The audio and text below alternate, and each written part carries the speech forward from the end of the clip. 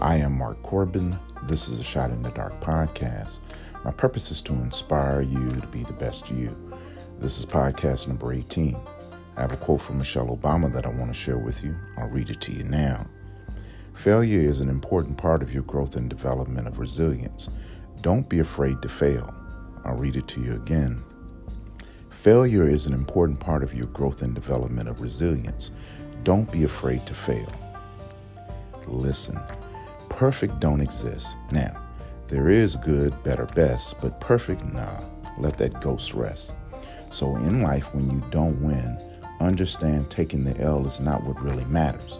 What really matters is what did you learn? Learn to be strong. Learn not to fear. Learn that failure is where your true greatness lies. Let's add some scripture. James chapter 1, verse 4. Let perseverance finish its work so that you may be mature and complete, not lacking anything. I am Mark Corbin. This is a Shot in the Dark podcast. Get up and try again.